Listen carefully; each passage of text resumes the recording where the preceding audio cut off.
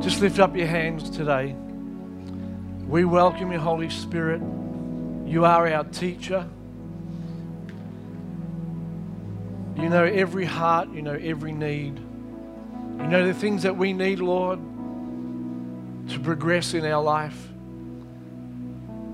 You are a miracle working God, a wonder working God. And I just declare over this house and over everyone listening on a live stream and YouTube, everyone that can hear the sound of my voice, that the love of the Father is towards you today. He loves you with a never-ending love. And His presence goes towards you today to saturate you in love and to meet the deepest needs of your heart. He has an answer for the questions of your life. He has a purpose that is beyond what you could ever imagine.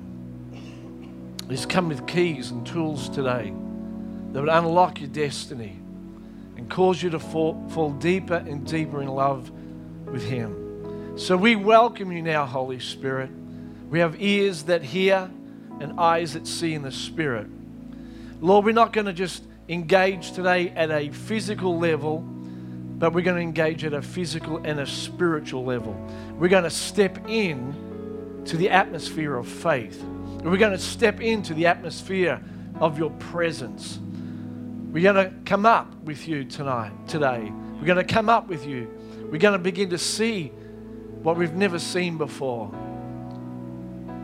Thank you, Father. So every mind, just be so tender to your voice. We take authority over every distraction, over every other voice. We bring everything subject to the knowledge of God. We bring every thought captive to the obedience of Christ, the Anointed One. Every thought, every desire focused on what you have to say to us. So thank you, Holy Spirit, that you are here. Your angels fill this room.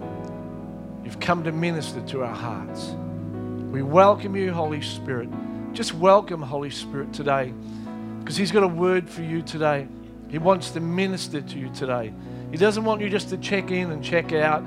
He wants to minister to your heart today because He loves you. Because He loves you. Because He loves you. Because He loves you. We welcome you, precious Holy Spirit.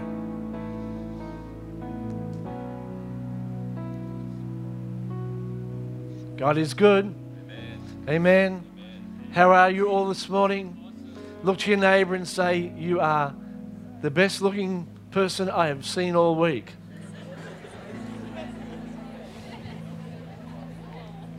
Wow. New relationships are forming right now. Oh, where's my wife? I've already told her that this morning. She's the most amazing, prettiest woman I've ever had the privilege of seeing. I showed my kids the other day, we were at McDonald's, and said, see across there, over the fence, see that building? That's the place where I first met your mother. Gee, that was a good day. All right, enough of that. I want to talk to you today about how to build a great prayer life. Now, don't go, oh no.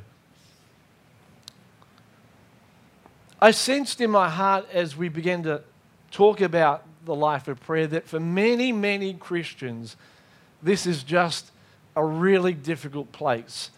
And if I was to survey everyone today, I think almost everyone would say, I wish I prayed more. I wish my prayers were more effective. I wish that I could hear God speak to me. I wish I had a strategy for my prayer life. And I want to give you the 101 of prayer today. I know there's so much to be said on prayer, you know, how to enter the third heaven, you know, on your left kneecap and engage all the angels and you know what?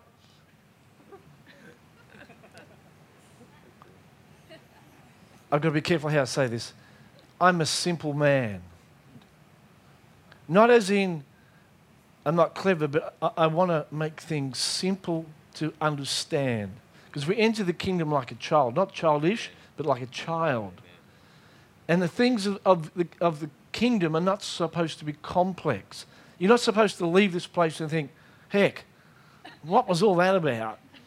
I could never put that into place. What we preach on Sunday, you've got to be able to put into place on Monday, or else it's no good, is it? Yeah. It's got to be able to help you.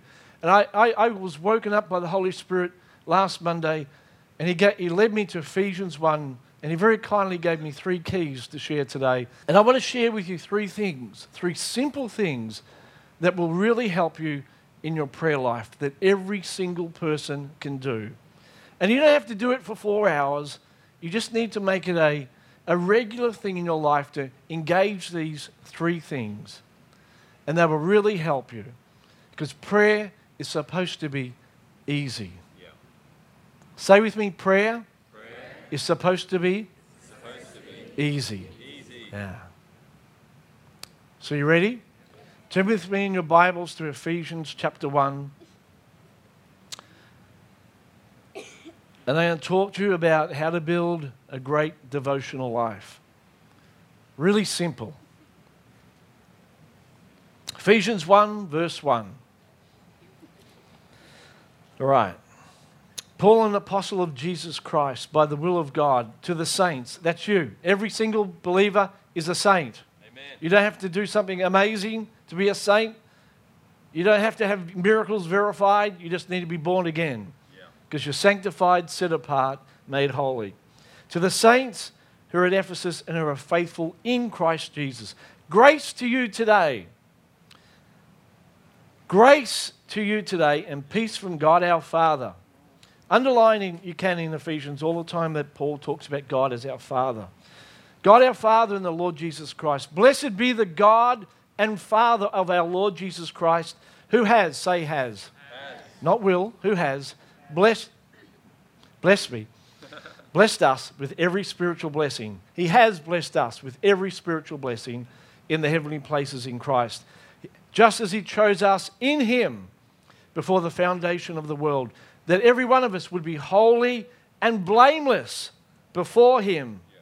Did you hear that? Yeah. All of us, every born-again believer is holy and blameless. That's pretty cool, isn't it? Yeah. The enemy want to accuse you, but I'm here to tell you that you're holy and blameless because you're in him. Is there an amen? Amen. Come on. In love, he predestined us to adoption as sons through Jesus Christ, to himself, according to the good pleasure of his will, to the praise of the glory of his grace, which he freely bestowed on us in the beloved.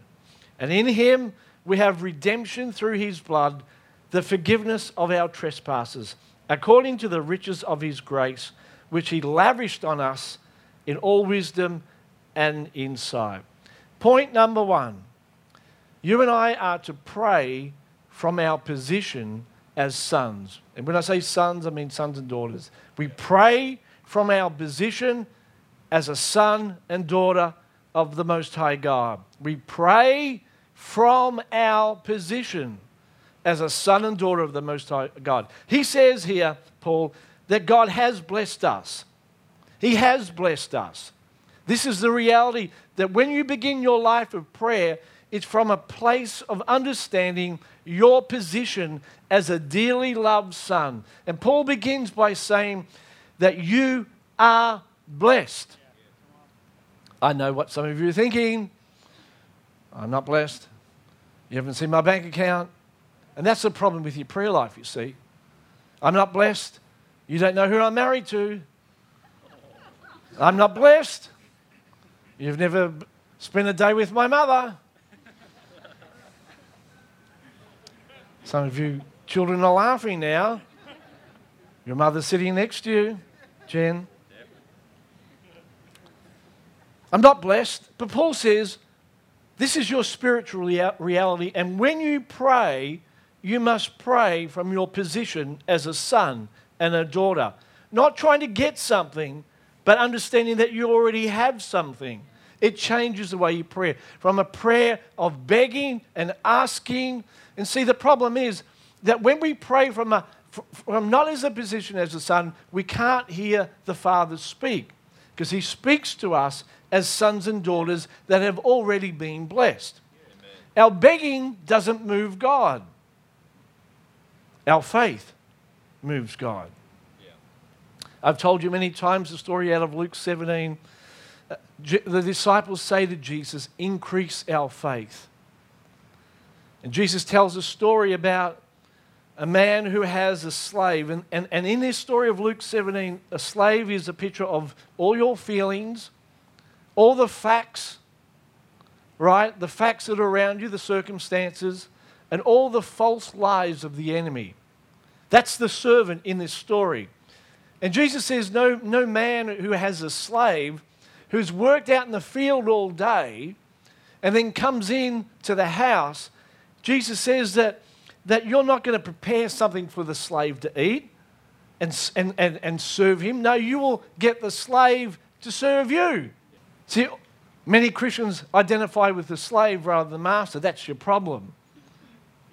You're acting like you don't have a position as a son. Now, Jesus is saying to the disciples, the way to increase your faith so you can access all that I have is understand that you are already the son and daughter of the Most High God. And the slave, which is a picture of the lives of the enemy, the circumstances, the facts, the feelings, they must serve you rather than you serve them. All right? The slave had been serving all day in the field, and he gets into the house, and now the master's starting to feel sorry for the slave. Never feel sorry for circumstances and feelings. That's called self-pity. And self-pity doesn't work in prayer. No. Are you a slave or are you the master? As long as you keep Satan in the arena of faith, you're always going to win. You're always going to win. As you pray from your position as a son and daughter of the Most High God, no matter what you see, no matter how you feel, no matter what the circumstances are, you come to God and say, Lord, here's the reality. Your word says you have blessed me with every, not some, every spiritual blessing in the heavenly places. And my faith in what you have done releases the grace of God in the heavenly places to now manifest itself on earth as it is in heaven. Yeah. That's how you pray. Yeah. Come on. That's how you pray. Amen. Not verbalizing to God all the problems. Not saying, oh God, would you please step in? Would you do a miracle? But it's beginning to say, God, I thank you that I am an overcomer, that I am victorious, that I am a child of God. And I begin to speak to my mountains and command them to move in the name of Jesus Christ. You pray from your position as a son and daughter of the Most High God. There's too many prayers that are wrapped and enclosed in self-pity, in weakness and despair. And Paul's reminding the saints, not just in Ephesus, but all around the world, ages to come, that you are blessed. And you start as a son and daughter of the Most High God with authority and the right to declare your kingdom come on earth as it is in heaven. Amen. It's amazing. Paul says that he has blessed you and he has chosen you. So as you pray, you begin to realize that God's blessings are mine. I start as a blessed son and daughter of the Most High God, and that he has chosen me. We live in a world where there's a real challenge with identity. And Paul talks about adoption and being chosen. And the Roman concept of adoption was that a man and a woman could take a child that needed to be adopted and bring that child into their family, and all trace of the past was annulled, and the full rights of sonship was given to that child, and the father assumed the role as if he was the very father of that child. And God says through Paul that you are chosen and adopted as his children. That's who you are. And you start with a deep revelation that I am chosen and loved, handpicked by my Father. See, because we live in a world that's filled with rejection. See, the enemy is what's the phrase that I use? He is somebody help me, the orphan spirit. Thank you for helping me. They just looked at me blank. It's all right, I didn't know what I was thinking either. He is the orphan spirit, and it pervades the airwaves of this world. And so as I begin my prayer each day, I have to have a realization that God has chosen me. Andrew McGrath. He picked me out. And it was his good pleasure to pick me out. He didn't do it because he had to do it. It wasn't like Jesus was, twisting his arms. Oh, well, if I have to redeem him, I guess it's a good idea. Nobody else would save him. No, it was his good pleasure. Nobody had to push him. He looked at me and said, I want you. I pick you. Come on. You know what it's like to be in the schoolyard when you're being picked for footy or cricket and they split the teams up, A and B, and you probably find this hard to imagine, but in year 7 and 8, I was the skinniest little runt of the pack. If it was a litter of dogs, it'd be the last one picked.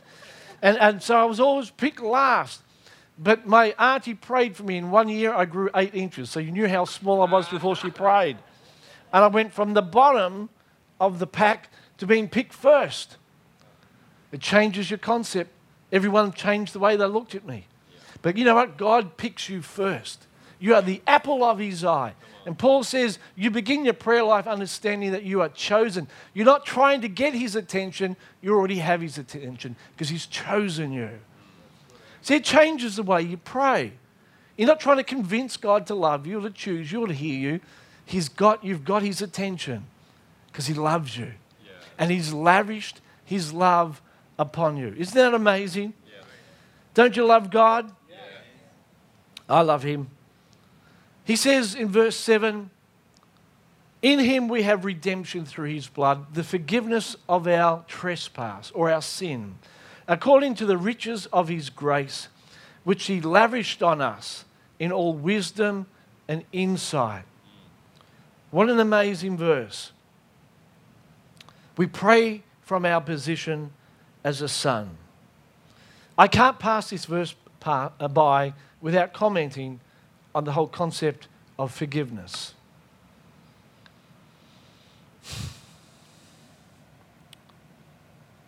In him we have redemption through his blood, the forgiveness of our sins, according to the riches of his grace. God knew that we would need a double dose of grace to defeat the consciousness of sin that's so prevalent in the church or in the world. So he chose to see us through the perfect life of his Son. And every day that you wake up and you go into prayer, you need to realize that God is looking at you in and through his Son. Yeah. That's called being righteous, being found in him. Clean, perfect, holy. And he goes on to say that you are forgiven of all your sins. 1 John 4 verse 10 says, in this is love, not that we love God, but God loved us, and he sent his Son to be the propitiation of our sin. That word literally means that God's wrath has been removed by the gift of Jesus' life and death. Yeah. He's paid the debt in full. Forgiveness literally means, listen, it means the debt that was over your head has been paid in full. Did you hear that?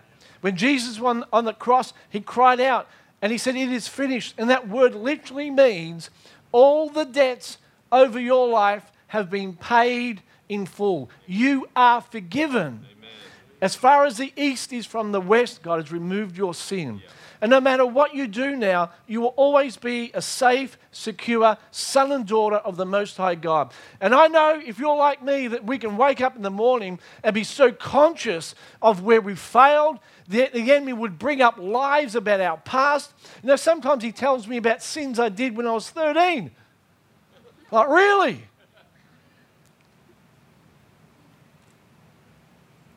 And this will stop you praying with confidence. See, Paul's trying to get confidence in the church. So we would pray great prayers, of the prayers of a son and daughter of the Most High God. He says, He's forgiven you all of your sins, and no sin that you ever will commit will be ever held against you. Romans 4:6 says, blessed are those whose sins are forgiven, whose sins are covered. Blessed is the one whose sin the Lord will never count against you. Did you hear that? He will never, ever, ever, ever count your sins against you. Why? Because at the cross, Jesus paid the debt in full. For God to count any sin against you, the moment you take Jesus as Lord of your life, is to say that the death of Jesus wasn't sufficient for your sins. It's to go back under the law. It's to take responsibility for your sin again. So we can stand before the Lord today, clean, pure, holy, without blame. No matter what you've done in the past, the blood of Jesus has cleansed you from all sin. The writer in Hebrews says that by one sacrifice, He has made you perfect forever. See, here's the problem, that when we come before God, the devil wants us to get out of Christ. Why does Paul keep saying that you and I are in Christ? In Christ, in Christ, in Christ, in Christ, Christ in me in Christ. One, union. Why is he saying that? Because the only position to be found in where you're free from accusation, condemnation, is in Christ Jesus. He is the perfect one. He is the one without any sin. And He died so we could come into Him. Our confidence is in Christ.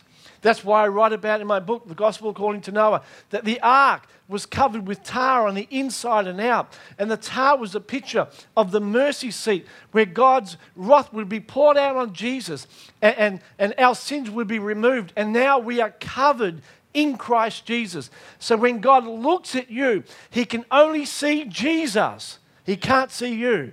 You're found in Him. In Him. And so when I pray, it's with this confidence that, Father, when you look at me, you see the Son. And you say over my life, clean, pure, holy. Because here's the deal. There's never going to be a day where you live holy enough and pure enough to impress God. Oh, we measure sin.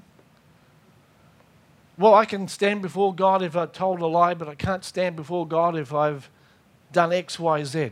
And sure, we don't minimize sin because sin damages our heart, but it doesn't damage God. No.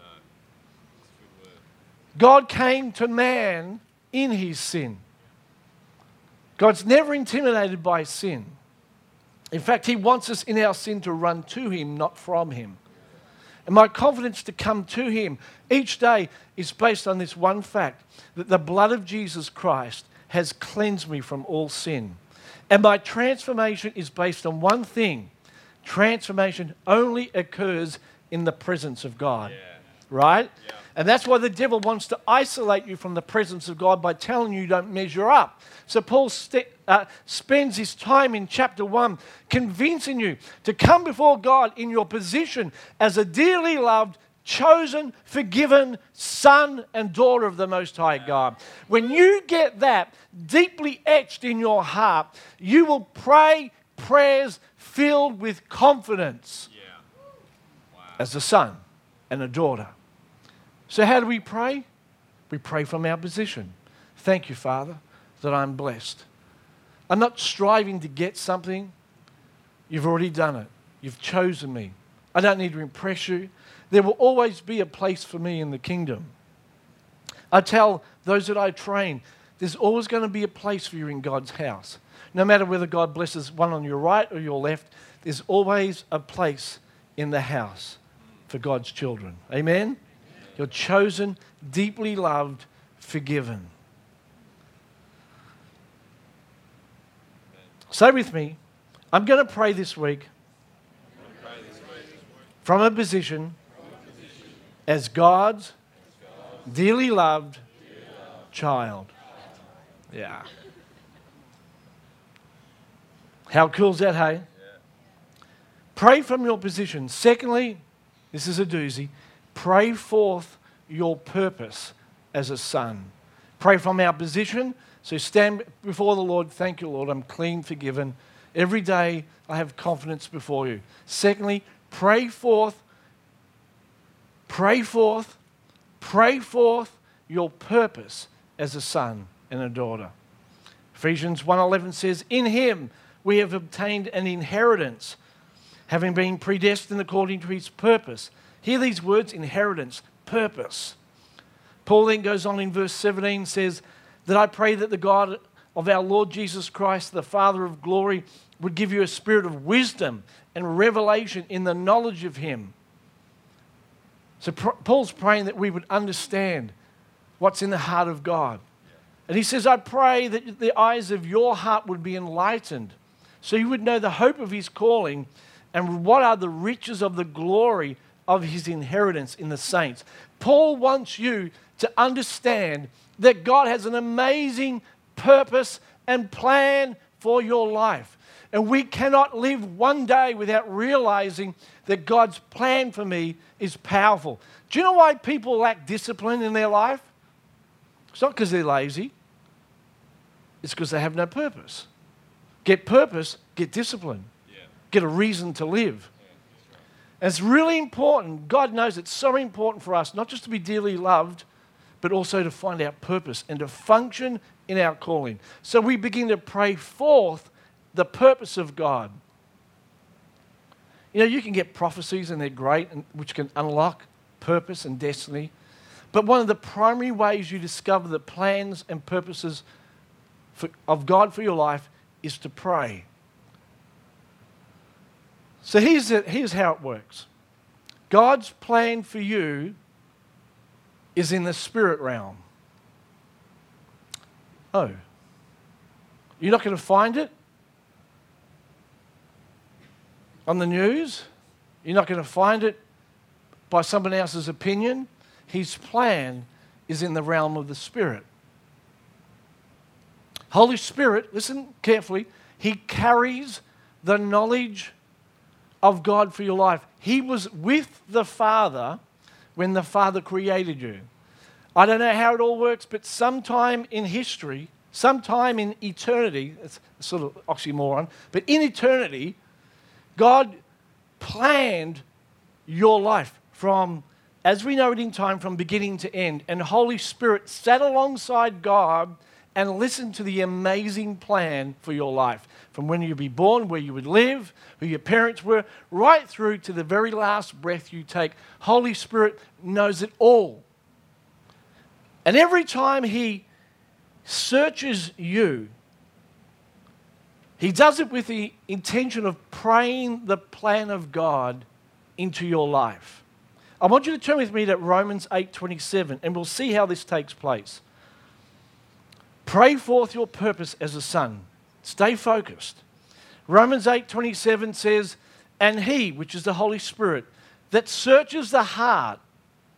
So he's searching your heart today. And what he's searching, he wants to remove anything in your heart that is contrary to God's plan and replace it with God's plan for your life. So listen, when the Holy Spirit searches your heart as you pray in the Spirit, he's removing everything that's in your heart that's contrary. All your plans, all your ideas, any false things that have come into your life, as we pray in the Spirit, this is what he's doing. He's pulling out everything that doesn't belong. Amen. And he's taking the mind of God and he's inserting that into your heart. Yeah. He's removing and replacing. That's why Paul says, put off and put on. Yeah. This is what happens when you pray in the Spirit. So we pray as a son, and now we're praying forth the purposes of God. And we do that as we pray in the Holy Spirit with the language that he gives us. What happens? We don't understand with our mind what's taking place, but Paul is showing us in Romans that the Holy Spirit is coming into our heart and removing every lie, everything that would distract us, and he's taking the mind of God for our life and inserting that into our hearts. And we thought we're just praying in spirit. Something is taking place as you pray in the Holy Spirit. Yeah. And he knows what the mind of the Spirit is, verse 27 and 28, because he makes intercession for the saints according to the will of God. And that's how we know that all things work together for good for them that love God, who are called according to his purpose. We quote the last part of that. Well, all things will work together for good for those that love God. So everything's going to be okay. No, it won't be actually. Not unless you allow the Holy Spirit to begin to pray into you. That's how all things work together for good, because he's praying the exact will of God for your life. So as we pray in the Spirit, something dynamic is taking place. We are praying forth the purposes of God. So Lord, this day when I wake up, I need to know your plan for this day. Remove every distraction. Every person that's going to come my way to knock me off course. I'm praying today for your perfect plan to come. Give me the mind of Christ for this day. Unfold your perfect plan for my life. So we begin to pray in the Holy Ghost. The language of the Holy Spirit is not just higgledy-piggledy, mumbo-jumbo. It's the language of angels. The Holy Spirit language carries the thoughts, the expressions, the sentences of the Holy Spirit, and we give voice to that. And as we do that, it begins to manifest in our understanding. So as I pray in the Spirit, I am articulating, even though my mind, and that's why it's so offensive to most people, because we can't understand it, because we are driven by our mind. It doesn't make sense, so it has no power. I don't need to do it because I don't get it. Really. As we pray in the Spirit, we are giving voice to the language of the Spirit himself, with groanings and utterings. And as we pray that, he's praying forth the perfect plan. I don't know what to pray half the time. So I begin to pray in the Spirit, and he begins to give voice to the mind of God for my life and your life. 1 Corinthians 14:14 says, if I pray in a tongue, my spirit is praying. Holy Spirit is creating the language within me. But my understanding is unfruitful. What is the conclusion? I'm going to pray in the Spirit, and I'm going to pray with understanding. And as I pray in the Spirit, I find that it may be the next day or the next week, there comes understanding as to what I was praying. All of a sudden, I get flashes of brilliance that were way more brilliant than what I could ever think. It's God. It's God causing me to understand what Holy Spirit was praying into my life. Isn't that amazing? When I pray in the Spirit, not only do I get the mind of God, the purpose of God, but listen to this. Jude says that when I pray in the Holy Spirit, Jude 19-21, it builds me up and it keeps me in the love of God, looking for the mercy of our Lord Jesus Christ. Why is this important? Because my purpose can be sidetracked when I begin to see, instead of God's love and mercy, I see signs of his unfaithfulness. I see signs of his distance. So as I pray in the Holy Spirit, the writer here, Jude, says, it keeps me in the love of God. It says that I look now for the mercy of our Lord Jesus Christ. It changes the way I view life. One of the reasons Christians lose out on the purpose of God for their life is they're sidetracked by pain. Taken out. So as I pray in the Holy Spirit reminds me, because he comes into my heart to shed abroad in my heart the love of the Father. So as I pray in the Spirit, I get fresh revelation of how much God loves me. I begin to see God's mercy in every area of my life. Pray forth his purpose. Not only do I get revelation of his mind, but I get protection from God himself that keeps my heart from being damaged as I go through the course of my life. And if today you don't pray in the Holy Spirit, if you haven't been baptized in the Spirit and speaking tongues, let me tell you, it is so easy. Even a child could do it. Why do I say that? It's so easy because I made it so hard until I found out how easy it was. Here's how it works, if I can simplify such a wonderful supernatural thing. The moment you get born again, Holy Spirit makes himself comfortable inside us. He calls our body his home. It's like he puts a big water tank inside. Out of our innermost beings there come springs of living water. It's the Holy Spirit. He comes and makes his home there. If we want to release Him in the language of the Spirit, it's like our mouth becomes the tap. And all we have to do to get what's in the tank out from inside to the outside is turn the tap on. You can have all the water you like in the tank, but if you don't turn the tap on, nothing comes out. And it's literally turning the tap. That's all it is. So people stand there, you pray for them. They've just got their tap shut. Or else they start speaking in English. And instead of cold water coming out, they've turned another tap called Coca-Cola or whatever else it is. Because they haven't learnt that the language of the Holy Spirit is not the language of the mind, it's the language of the Spirit. You can't speak in tongues and English at the same time. It doesn't work. So if you want to be baptized in the Holy Spirit, you're giving voice to the Holy Spirit within you. But it takes a step of faith. When you got born again, I say it like this. When you asked Jesus to come into your life, did He appear before you with 4,000 angels and say, I am the way, the truth, and the life? There's the cross, there's my blood. Well, not really. For most of us, it was an act of faith. We heard the gospel, it quickened our heart, we felt God move on us, and we responded by faith, and we said, Jesus, come in, and He came in. And it's the same with the baptism of the Holy Spirit. It's a step of faith. God says, open your mouth, and I will fill it. Turn the tap on, and the water will come out. The moment you begin to give voice to the Spirit, God begins to flow. It is as simple as that. Well, what will it sound like? I don't know. Try it. Your job is not to assess how it sounds. Your job is to let it flow. And so, oh, is that me? Is that God? Have more faith in God to fill you than in the devil to deceive you. He says, if you being earthly fathers that know how to give good gifts, how much more your Father in heaven will give you the Holy Spirit. So as we hunger and we say, Lord, fill us, I want to receive your heavenly language.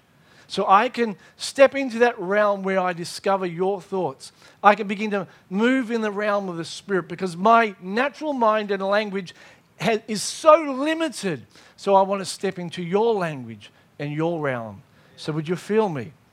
And as I pray that, I then just began to speak.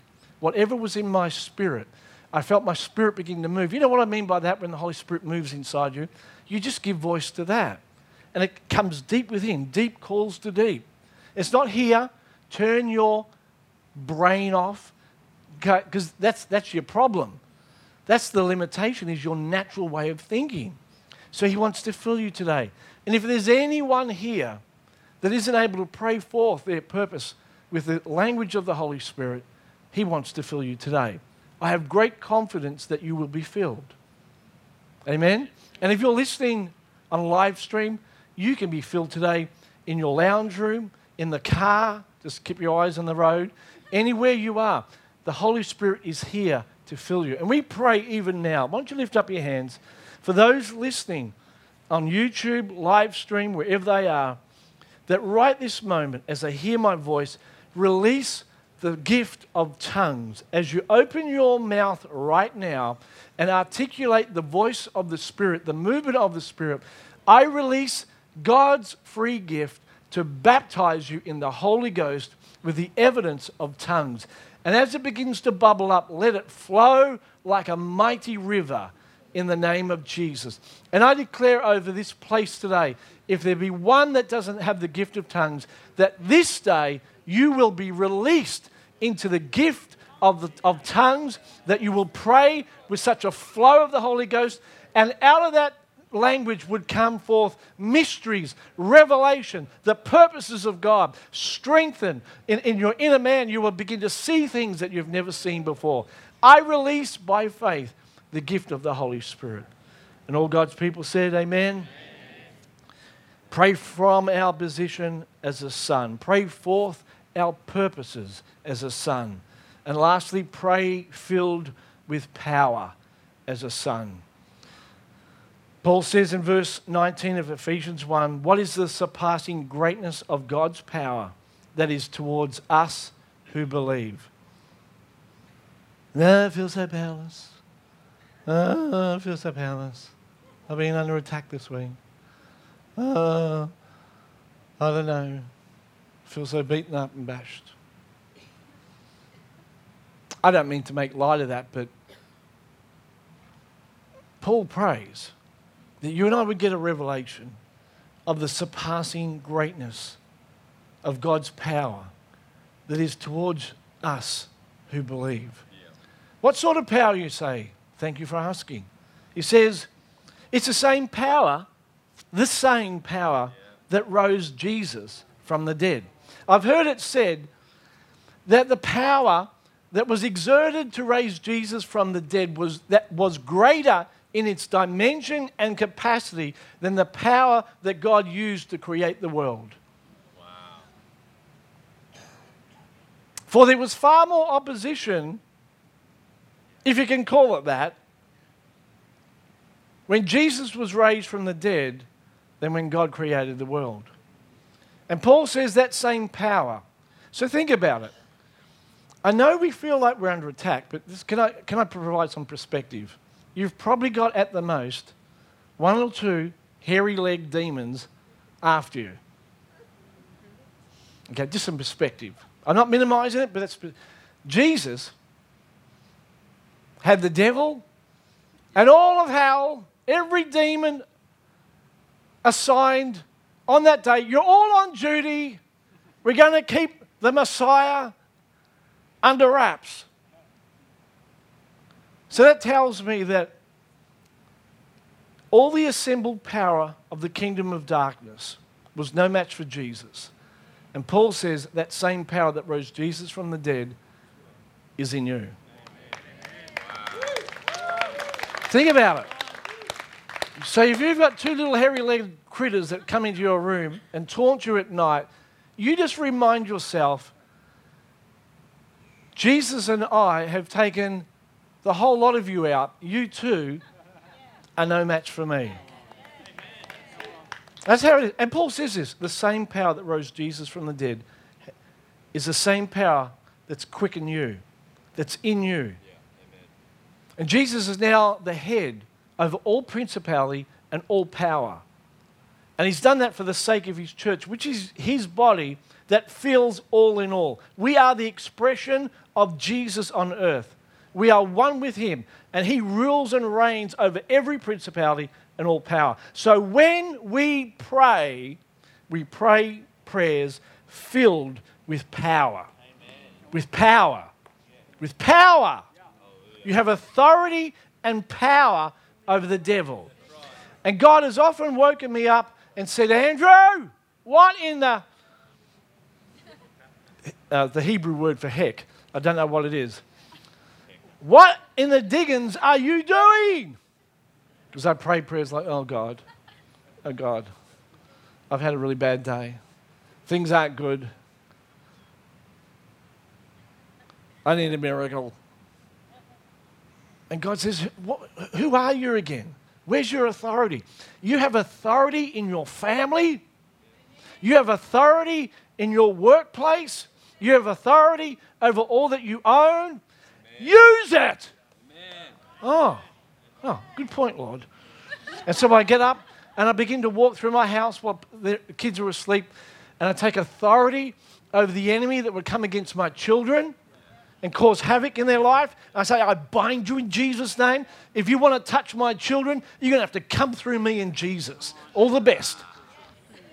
Because you're not taking my children down. You're going to have to take me down first. I will not allow you to touch my family. And I take my authority as the Son of God. Because the same power that rose Jesus from the dead, that defeated every principality and power, is in me as a child of God. I know that I have authority against the works of the evil one. And he will not defy me. Now, there may be a battle. But I know this, having done all to stand, I stand. That's why the end of Ephesians says that we are to be dressed in the armor of God. And this is what it looks like. If I look like Jesus, if I dress like Jesus, the devil won't know any different. But if I make sounds and expressions that doesn't sound like Jesus, the devil can pick me a mile away. But if I dress in him, in truth, shield of faith, the helmet of salvation, etc., etc., if I put on Christ and make no provision for the flesh, I use my authority, he cannot tell the difference between Jesus and me. Paul I know and Jesus I know. Why? Because Paul was in Jesus. So use your authority when you pray. Pray from your position as a loved child of God. That's about your intimacy with the Father, that you're forgiven and loved. And every time you wake up and pray, God is waiting for you. He's sitting on the end of your bed saying, I'm glad you woke up. Let's talk. I love you. His face is always towards you. Never will he be angry with you. You know, if you think he's angry with you, you don't know God. This is how God speaks. Listen, the fruit of the Spirit are the way to understand how God speaks. Yeah. So we thought it was something that we had to bear. But what if it was that God is speaking to us through the fruit of the Spirit, and as he speaks to us with the language of love, we become love. We love because he first loved us. As we hear him speak over us, we become. So we're trying to bear something without first receiving something. So the way God speaks to us in our devotions is God's got self-control. It's like, right, Beck, I've had enough. You mess up today and you're out of here. No, because God's got self-control. How could he put self-control in us if he doesn't have it himself? See, his language is self-control, goodness, kindness, gentleness. So if we tune into an angry father, no wonder our prayer life doesn't work, because we're on the wrong wavelength. God speaks to us through the fruit of the Spirit. Yeah. So we dial into love and peace. Well, you just making it up. No, I'm not making it up. That's how God speaks. He loves me.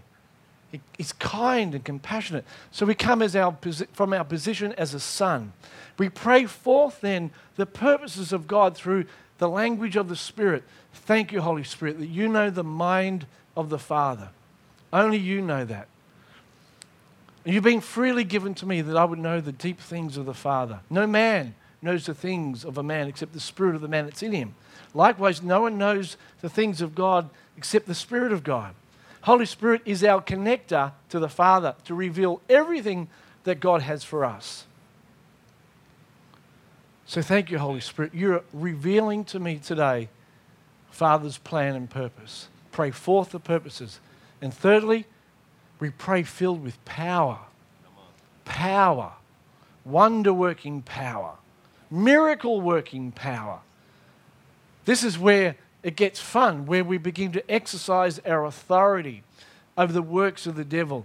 And I have seen my family, members of my family, because we all go through challenges. I've seen God shift things almost overnight because I've stood up and prayed. I've watched it deteriorate, and all of a sudden God's gone, whack, in a loving way. What are you doing, boy? Well, I was just waiting for you to do something. And he said, well, I'm waiting for you. Move, speak, take your authority. Yeah. And he gives me a loving whack. When I say whack, it's like a wake-up call. Andrew, who are you? What have I given you? Isn't Jesus King of kings and a Lord of... He's not a king of slaves and a Lord of slaves. He's the King of kings and he's the Lord of lords. That's his name. So he's designed us to function as a king, as one who decrees and takes authority over the works of the enemy. Amen. Much more would be done in the kingdom if we stopped waiting for God to work and we began to step out in faith and take our authority. There are people here today where the enemy has caused havoc in your family, and God's saying to you today, take up your authority and exercise your power over the works of the enemy. Don't give up and don't give in. Take your authority. Having done all to stand, you stand. And you say to the devil, if you think you're going to take me out that easy, you've got another thing coming. Yeah. And that's not being cocky. That's not being... That's taking your authority as a son and daughter of the Most High God. When someone touches my children in the natural, if I had hairs on my head, they would stand up. It's like I go into attack mode. It's like I'm the protector, the defender. But that has its limitations. It's far more powerful to stand in the realm of the Spirit and begin to exercise your authority over the works of the evil one. You begin doing that in your own life. Satan, you've had long enough in my life, causing me pain. Now, I don't minimize when I talk about self-pity and pain. I don't minimize that. We've all been through that. But there comes a time as a child of God, according to what Paul is writing, where you take your authority and in prayer you say, I take authority over you. I take authority over those thoughts, those accusations that you think that you can hammer me so I will never change. I rebuke that in the name of Jesus Christ. And as I use the name of Jesus, Jesus goes before the Father and the Father says, leave it to me. I'll take care of it. We have been given authority. Let me just read you one last scripture before we finish. Jesus said in John 14:13, and whatever you ask in my name, that will I do. If you ask anything in my name, I will do it. And that Greek word ask, listen to what it means. It literally means to demand. Whatever you demand as your right and privilege, what it's saying, Jesus is saying is, you demand it in my name, and I'll make sure it's done through the Father. Yeah. We don't come with little incy-wincy prayers. You take your authority and you demand change. You speak to the mountains and you say, mountain, be removed. I demand now in the name of Jesus that you stop defying me. I take authority over you. And so we begin to get courage. Something rises up within us, the power of an overcomer. You are of God, little children, and have overcome them, because greater is he that is in you than he that is in the world. You are of God. You carry the very nature of God within you. Don't roll over. Don't say, oh, it's all too hard. Stop it. You are of God. Speak to yourself. When you feel yourself giving up, when you feel yourself rolling over, I am of God. And I'm going to pray prayers of God and begin to speak to my mountain. Release the power of God, because the same power that rose Jesus from the dead is in me today. Yeah. And I take authority. I don't know how long it will take. I don't know what challenges that you are facing doing that. But Paul assured us that the power of God is at work within you. He says, you pray prayers as a son. You pray forth your purpose. You pray powerful prayers. This doesn't mean you have to, spend the first 4 hours of your day. It may be just a matter of course while you're in the car. Thank you, Father, that I'm your dearly loved child. I give you the praise that you've forgiven me and chosen me. Thank you that you've adopted me with the full rights as a son. See, it's a very simple prayer. Begin to pray in the Holy Spirit. Thank you, Holy Spirit, that you are taking the mind of God and put it in my heart. You're removing everything that doesn't belong according to my purpose, and you're bringing a realization of the purpose of God for my heart. So you can pray in tongues for a minute, 2 minutes, whatever you like. And then you begin to exercise your authority. Father, I thank you today. No weapon formed against me shall prosper. And every work of the enemy I bind in Jesus' name. I take my authority over sin, sickness, and disease and poverty. I curse you in Jesus' name. Any area where the enemy's trying to get in, you bind and you take authority. You shut that door. There's prayer done. And you can do that right throughout the day. You can pray more into one than the other. You can pray from the intimacy and the love of the Father. One day you may focus on tongues. The next day you may focus on power. Whatever it is, but God has given you the keys in Ephesians 1 to pray effective prayers. Amen? So, Father, we thank you today for your word. The entrance of your word gives light. I'm praying today, Lord, that your people, as they go home this week, will just enter into a lifestyle of intimacy and prayer. You've made it easy. We just pray from our hearts. So, Lord, give your people confidence to come and to pray prayers that would change them and change the world around them. Thank you, Holy Spirit, that you've come alongside us to help us pray. You're the great teacher. You teach us in a way that we understand, a way that we can get. So we welcome you now, Holy Spirit, to seal all that's been spoken today. Let not the enemy take one thing away, but plant it in our hearts, in our minds. I ask in Jesus' name.